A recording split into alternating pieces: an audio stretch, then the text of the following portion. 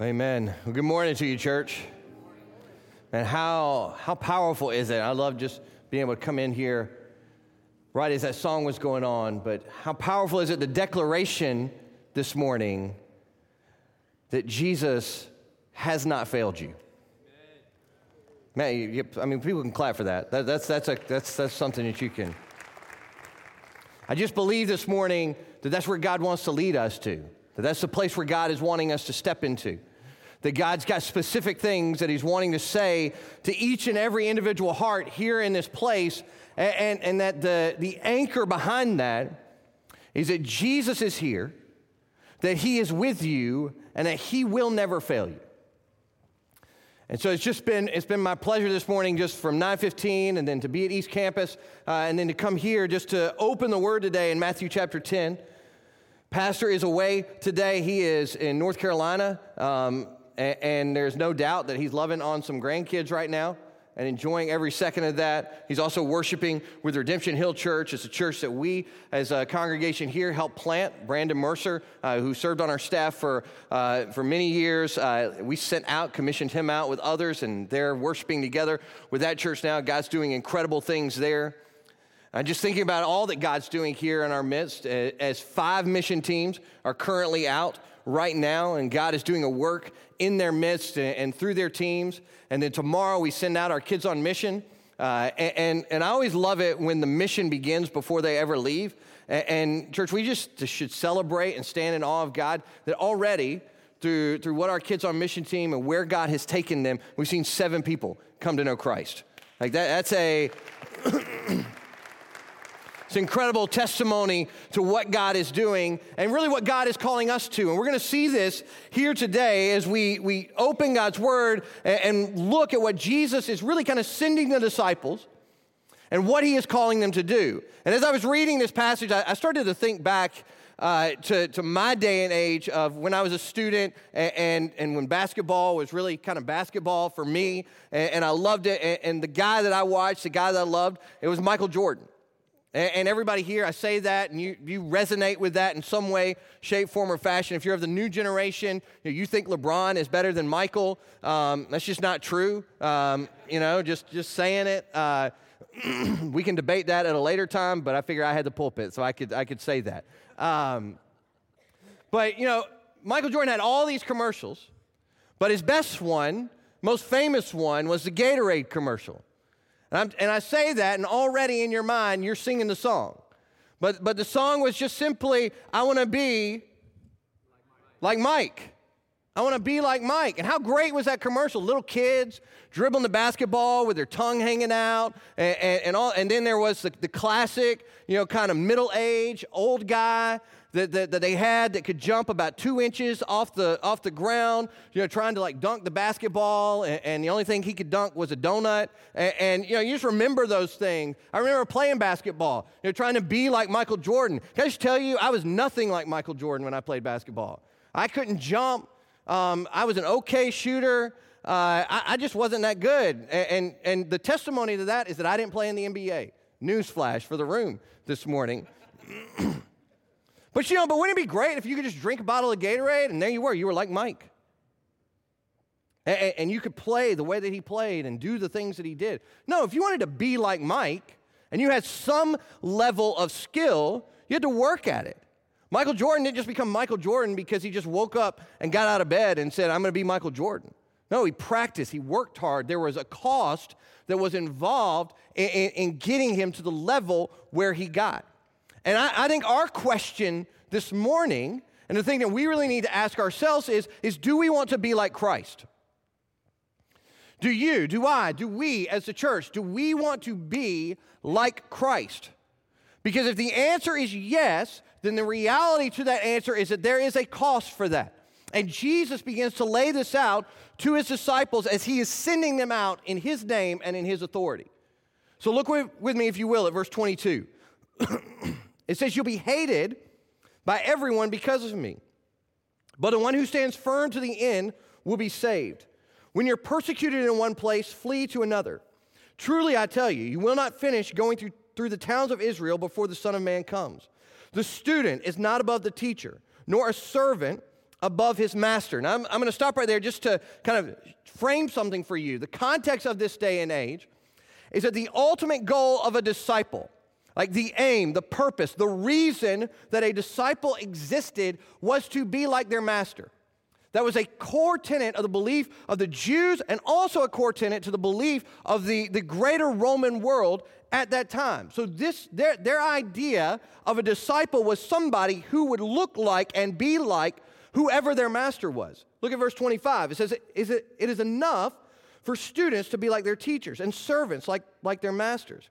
If the head of the house has been called Beelzebul, how much more the members of his household? So just follow the logic here. If Jesus was persecuted, and he's our teacher, and he's our master, then what makes us think that we're above that? What makes us think that we won't endure what he endured? In 1 Peter 2:21, Peter tells us that we're to follow in the steps of Jesus in the path of suffering. So it's a reality for us that if you proclaim the name of Jesus, that if you declare the power of the gospel, that you will be betrayed, that you will be hated, that you will be persecuted, that you will experience suffering. People call Jesus Satan. And so if our life is going to be identified with him and marked by him, then they're going to call us the same thing. So the reality for us this morning, church, is that the danger of our lives increases in proportion to the depth of our relationship with Christ. So the deeper that we grow in our relationship with Christ, the closer that we grow with him, the more that we are conformed into his image, then the danger that we face in our lives will exponentially grow. And that seems like it would be a foreign thing for us, because you're like, well, Tim, we live in America, so those things aren't really happening. No, can I just tell you that it is happening right here in America, not just around the world? That the more that we seek to be like Christ, that the more that we seek to pursue after him and to live sacrificial, radical lives of obedience to what the Word of God says and to glorify him and to make Jesus known, the greater the danger is that we're going to face in our lives. The truth for us is this, is that the call to follow Jesus is not a call to an easy life. We long for easy today. Everything, the touch of a button, pull it up on your phone. You know, make it easy for me. Make it just as easy as it possibly can be. And that's the culture in which we live. But that is not the culture and the call to follow Christ. It is not a call to an easy life. I can't stand up here and tell you honestly that if you choose to surrender your lives to Jesus, that you're surrendering your life to an easy life, that everything is going to be peachy keen, that everything's going to come up smelling like roses. That's just not the truth, church.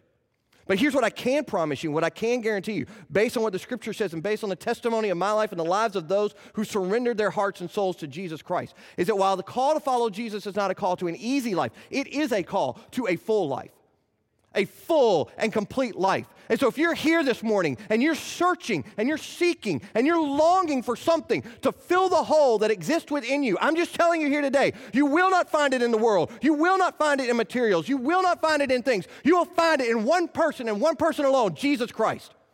And he's here for you. Just say, come follow me. Come follow me and find the life that is full. Everyone who wants a safe, carefree, danger-less life should stay away from Jesus. If we're conformed to him, we will be betrayed, hated, persecuted. We can't just sit back and kind of this routine, comfortable Christianity that says I came on Sunday, I came on Wednesday, I checked my box, and I've moved on about my way. That's what the world wants. That's what the enemy wants. We've got to move out in the power in which Christ has sent us. Jesus said in Luke 6:40, everyone who is fully trained will be like his teacher. This is the basic truth of what the gospel tells us. Like these verses, you may be sitting here today saying, Tim, this doesn't sound real encouraging. I've never been accused of being an encourager before in my life, so that's part of it. But no, there's great comfort in this, church. Because here's the truth. Some will not accept the message of the gospel. The message of the gospel that we share, some people will not accept that, and persecution will follow in that. Jesus doesn't say if persecution comes, but when it comes. Following the resurrection of Jesus, the disciples faced opposition and persecution just like Jesus had mentioned to them. They were called to a gritty, physical, desperate, minute-by-minute faith with complete reliance on the person and work of Jesus Christ to be manifested in their lives. And so you want to be like Christ? then you will be like the one who was mocked, beaten, scourged, ridiculed, spit on, nailed on a cross. Do you want to be like Christ? So Jesus just lays out for us in these next verses just some realities for us and just some things that we need to understand. And the first is this morning, is that fear will seek to stop us. Fear will seek to stop us. Look with me, if you will, in verse 26. I'm going to have you underline some things there in your scripture. It just starts off, it says, do not be afraid. Just underline that phrase there. Do not be afraid of them, for there's nothing concealed that will not be disclosed, or hidden that will not be made known. What I tell you in the dark, speak in the daylight. What is whispered in your ear, proclaim from the roofs.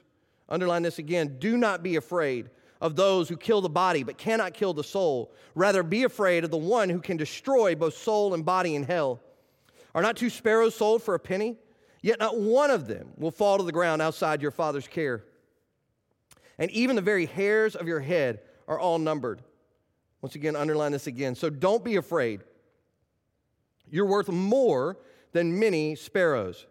These words of Jesus in verses 26 through 31, this is the comfort. 3 times. Do not be afraid. Do not be afraid. Don't be afraid. It's the message over and over and over again. Fear, church, is a real temptation. It's a real thing that the enemy will seek to use to snuff us out and to silence us in what God has called us to do. Not just fear in the third world countries and the places where the gospel is hard to proclaim out, but even here, fear to go to the cubicle next to us in our office, fear to go across the street to our neighbor, fear to sit across the table from a loved one and just simply say, this is who Jesus is. The enemy wants to silence us with fear, and Jesus is saying here, no, you cannot give in to that. Fear is going to seek to stop you, and I believe that fear is the biggest obstacle to obeying the Great Commission that Christ has given to us. And so I love it that Jesus just says, here's how you can overcome that.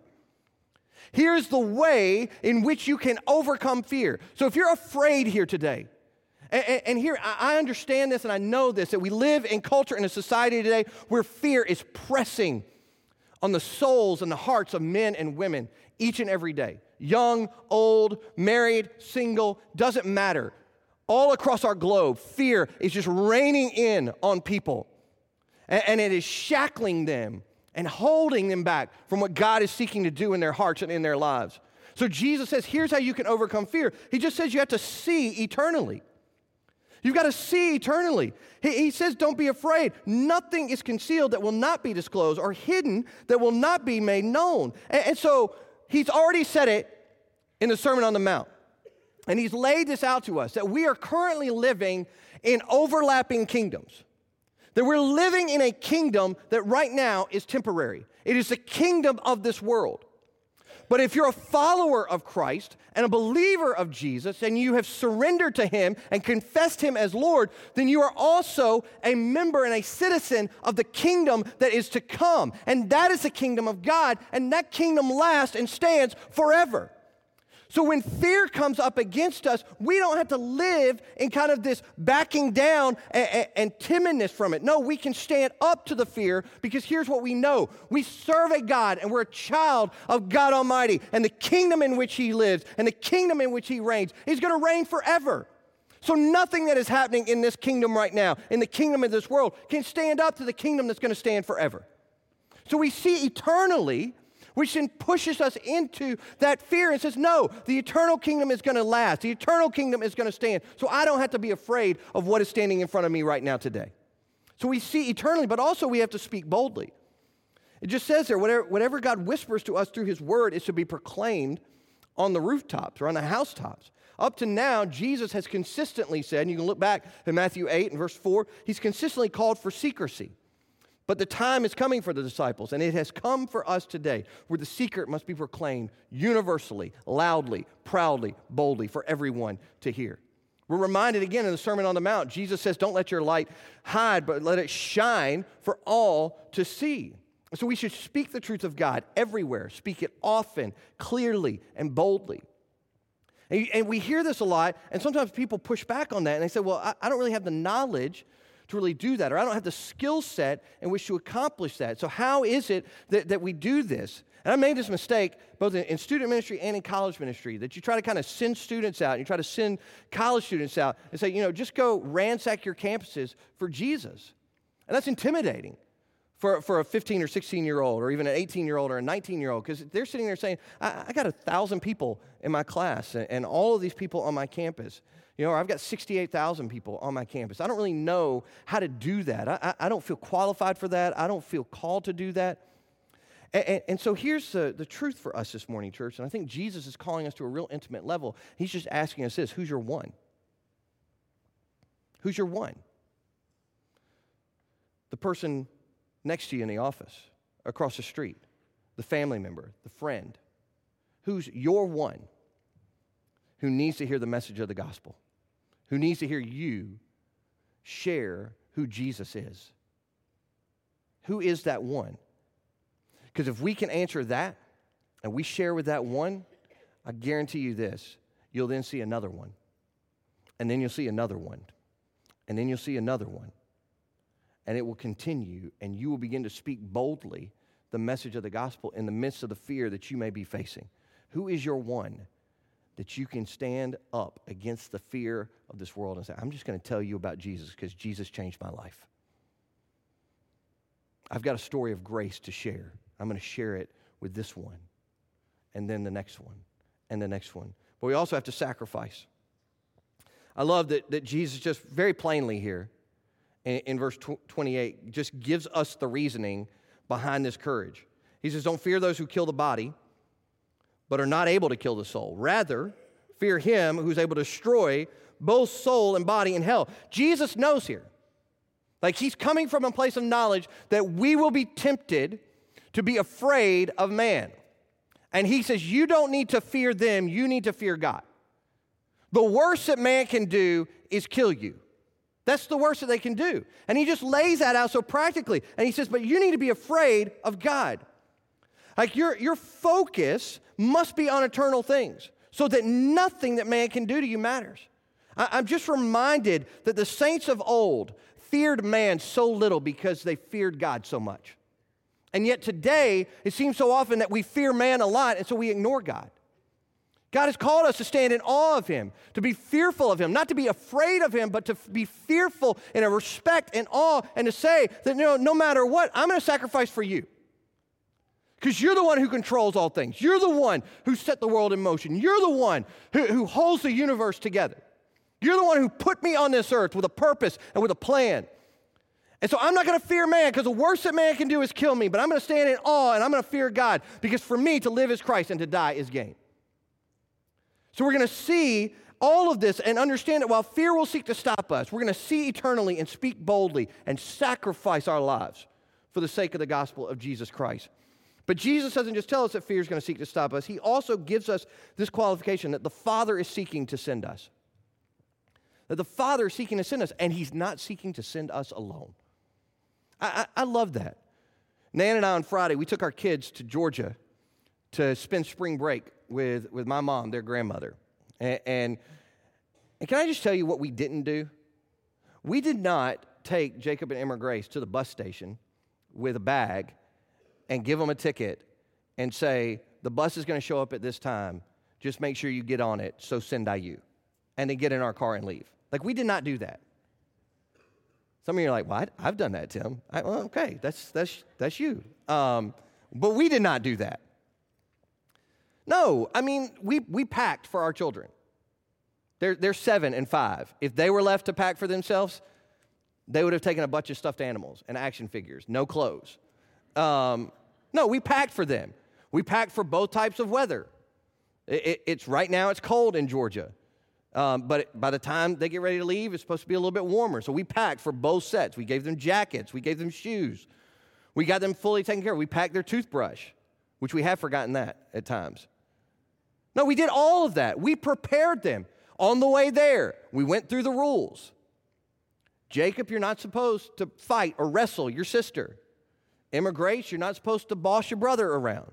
Like, we gave all of those kind of qualifications. Like, we did whatever we could to fully prepare them and send them as if we would be there with them. Now, then we left them, but we didn't leave them alone. We left them with my mom. And so now they're with her, and they're under her care. Can I just tell you here today that God is not up in heaven saying, you know what I'm going to do? I'm going to send this person out. I'm going to kick them out the door and say, man, I hope it works out real well for you, and then just forget about you and leave you on your own. That is not what God is doing. When God sends you, he goes with you, and in going with you, he's empowering you, and in that empowering you, then you don't have to be afraid of whatever's going on in the world around you. This is the beauty of God. And so I think sometimes we think, oh man, God's calling me to go, so I've got to go. And when I go, I got to go by myself. No, God's calling you to go with him. That's the beauty and the power of the gospel of Jesus Christ. And he just lays it out here. He says in verse 29, he says, are not 2 sparrows sold for a penny? Yet not one of them will fall to the ground outside your Father's care. And even the very hairs of your head are all numbered. So don't be afraid. You are worth more than many sparrows. What do we know of the Father's care just based on these verses? He's guiding us. God's in control. If he's in control of the smallest sparrow falling to the ground, he is therefore more than able to sovereignly and powerfully direct each and every step that we take amidst the danger of the mission in which he has led us into. So he's the one that is guiding us. He's also sees us and he knows us. It says there that he knows the numbers of the hairs on your head, that they're all numbered there. Hey, God is seeing you. He knows every detail of your life. He knows more of your life than you know about your life.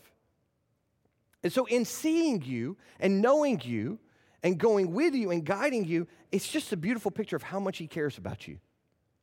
That the one who calls us to go as a sheep in the midst of the wolves, that he is a good God. And so we don't have to fear today, church. I just sense it in the place that people are like, man, Tim, I'm afraid about a lot of different things. On what will it mean for my life to follow Jesus? Or what am I going to have to give up? Or what am I going to have to do? Or what am I going to have to sacrifice? And I'm going to be all alone. I think God's entering into our story here this morning just simply to say, you're not alone.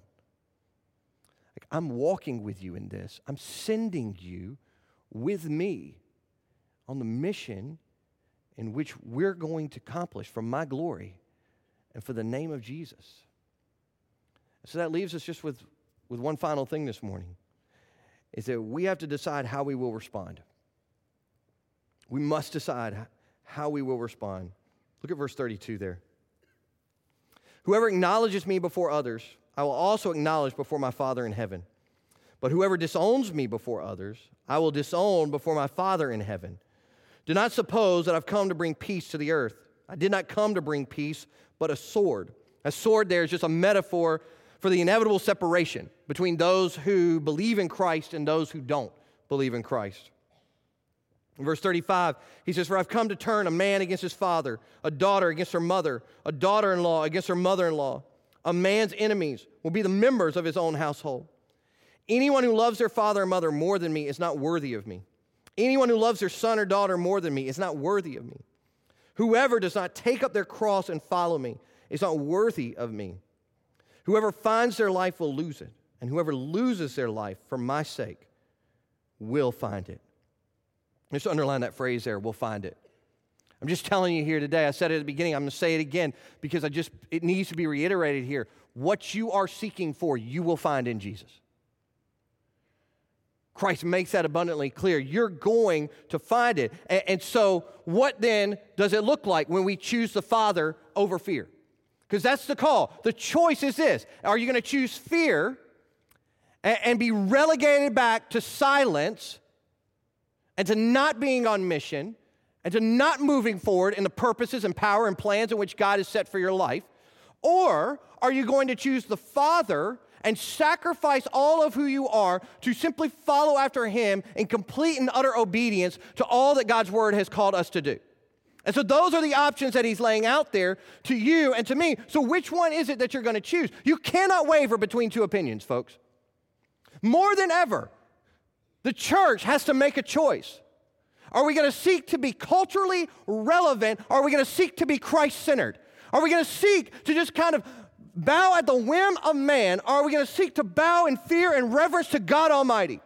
You can't choose, but you can't just sit in the middle. You got to choose the Father or fear. So what does it look like when we choose the Father? It just looks like this, that we will proclaim.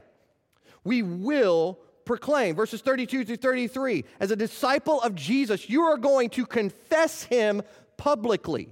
Now, here's what that word confess means. It just simply means to affirm or to agree or to identify with. And so if you're going to follow Christ, you don't sit back in silence. You don't sit back and let other people kind of stand in the way. No, we make it known to others that we belong to him. I heard it said in a message this week. It really resonated with me. But you know, what we have done is we have identified ourselves with the issues in which we are currently facing or we have faced, or we are identifying ourselves with the issues of the world around us. Can I just tell you here today that we are not called to identify with the issues in which we have faced or are facing or will face or the issues of this world. We are called to identify as sons and daughters in Jesus Christ.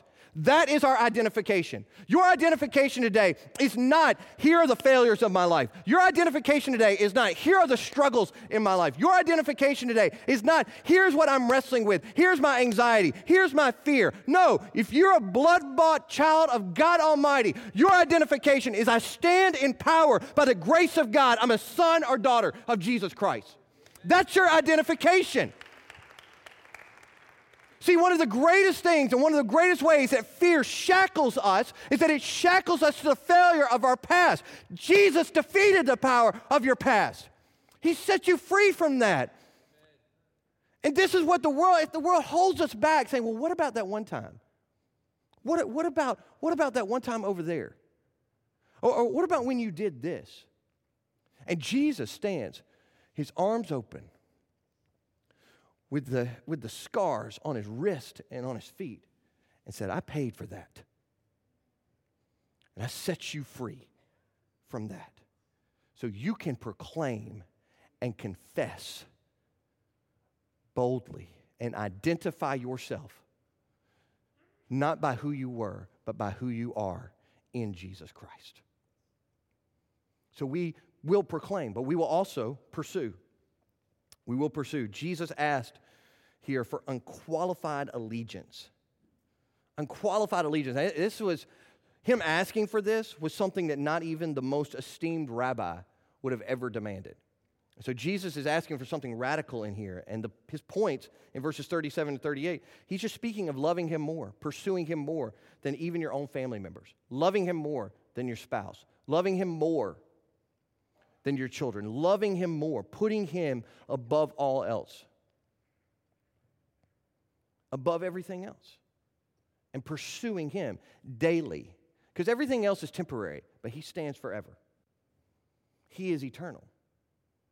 And so putting aside all of this and just saying, I'm pursuing Christ. Can I ask you this morning, what are you pursuing? What is it that you're pursuing? Are you pursuing the security and the financial stability through a job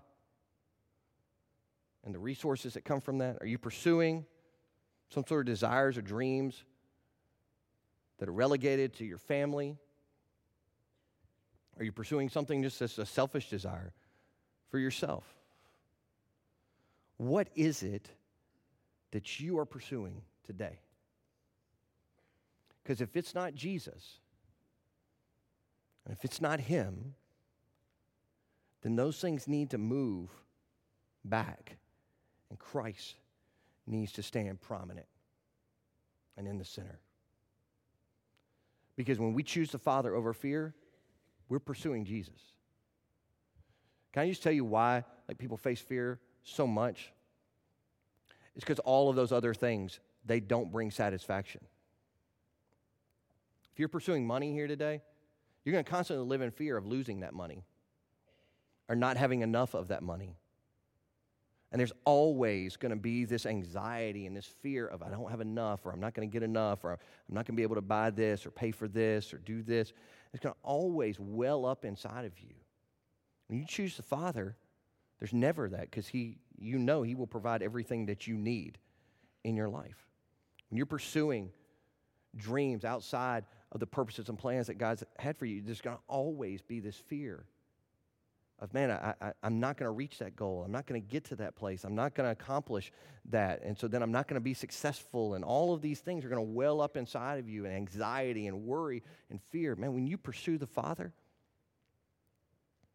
and you seek to glorify Him in every aspect of what you do, there's no anxiety in that. There's a fulfillment in that. And so then wherever that space is that God has put you, then you're going to pursue Christ in that space with excellence in what you're doing. So if you're a teacher, you're going to pursue Christ in that. And He's going to show in the manner in which you teach and lead students and children. If you're a lawyer, you're going to stand in that law office and you're going to pursue Christ, but you're going to do it and be the best lawyer that you could possibly be, not so that you can have success, but just so that you can glorify God. So we begin to identify things and identify our lives in different manners when we are pursuing the Father over just pursuing the dreams and desires of ourselves. And we will pursue Him if we choose Him. And then finally, we'll pick up. We will pick up. In verses 38 to 39, Jesus says that we must lose our life in order to find it. He's just simply saying there, pick up your cross. Pick up your cross, follow Christ, and die. And the end result is more than worth it. I get it. The crucifixion, that's a shocking metaphor there for discipleship. But listen, a disciple must deny himself. And that just means to die to self-will. To die to this idea of, I can figure this out myself. Or I've got all the answers myself. Or I can make this work out myself. Or I can pull myself up by my bootstraps and get to where I need to get. It's this dying to all of that self-will. All of that idea of I've got it together and I can figure this out and I can do X, Y, and Z to kind of make it all work out in the best possible way. It is dying to all of that, and it's just simply taking up the cross. When you take up the cross, what you're saying is, I'm going to embrace God's will in my life no matter what the cost is. Like, no matter what it costs, no matter what the situation calls for at hand, I'm going to embrace fully the will of God in my life as I take up that cross and I follow after Him. And so as I was thinking of this and looking at this, I was reminded of becoming a father for the very first time. And I think those of us that are parents in the room, like, you remember that first child. And so on June 28th, 2011, in Albany, Georgia, Emma Grace was born and became a part of mine and Nan's life forever. And I'll never forget it, because Nan gave birth, and they do all the stuff, and they get her all cleaned up, and, you guys know, those of you that had kids. And so they took Nan to the recovery room. But they took Emma Grace up, first to the little nursery area where everybody's kind of looking at the glass. And can I say that's a safe space to be in? Like there she is. She's on one side of the glass. There's all these trained nurses and professional people, and they're giving her a bath and all of that type of stuff. But then there's a moment, and they took Emma Grace, rolled her out of that nursery, and rolled her into the room where Nan was going to be, kind of in that kind of couple days while we were going to be in the hospital. So they roll her into the room. Well, at that point in the room, the only person in the room is me. And Nan has not made it up yet from recovery. So I'm there in the room with this 6-pound, 8-ounce, just beautiful gift from God. And the nurse tells me, she says, you can pick her up. I'm like, are you sure you want me to do that? Is that good? Is that protocol? And I just remember I picked her up. I'm sitting there holding her. And I just wept.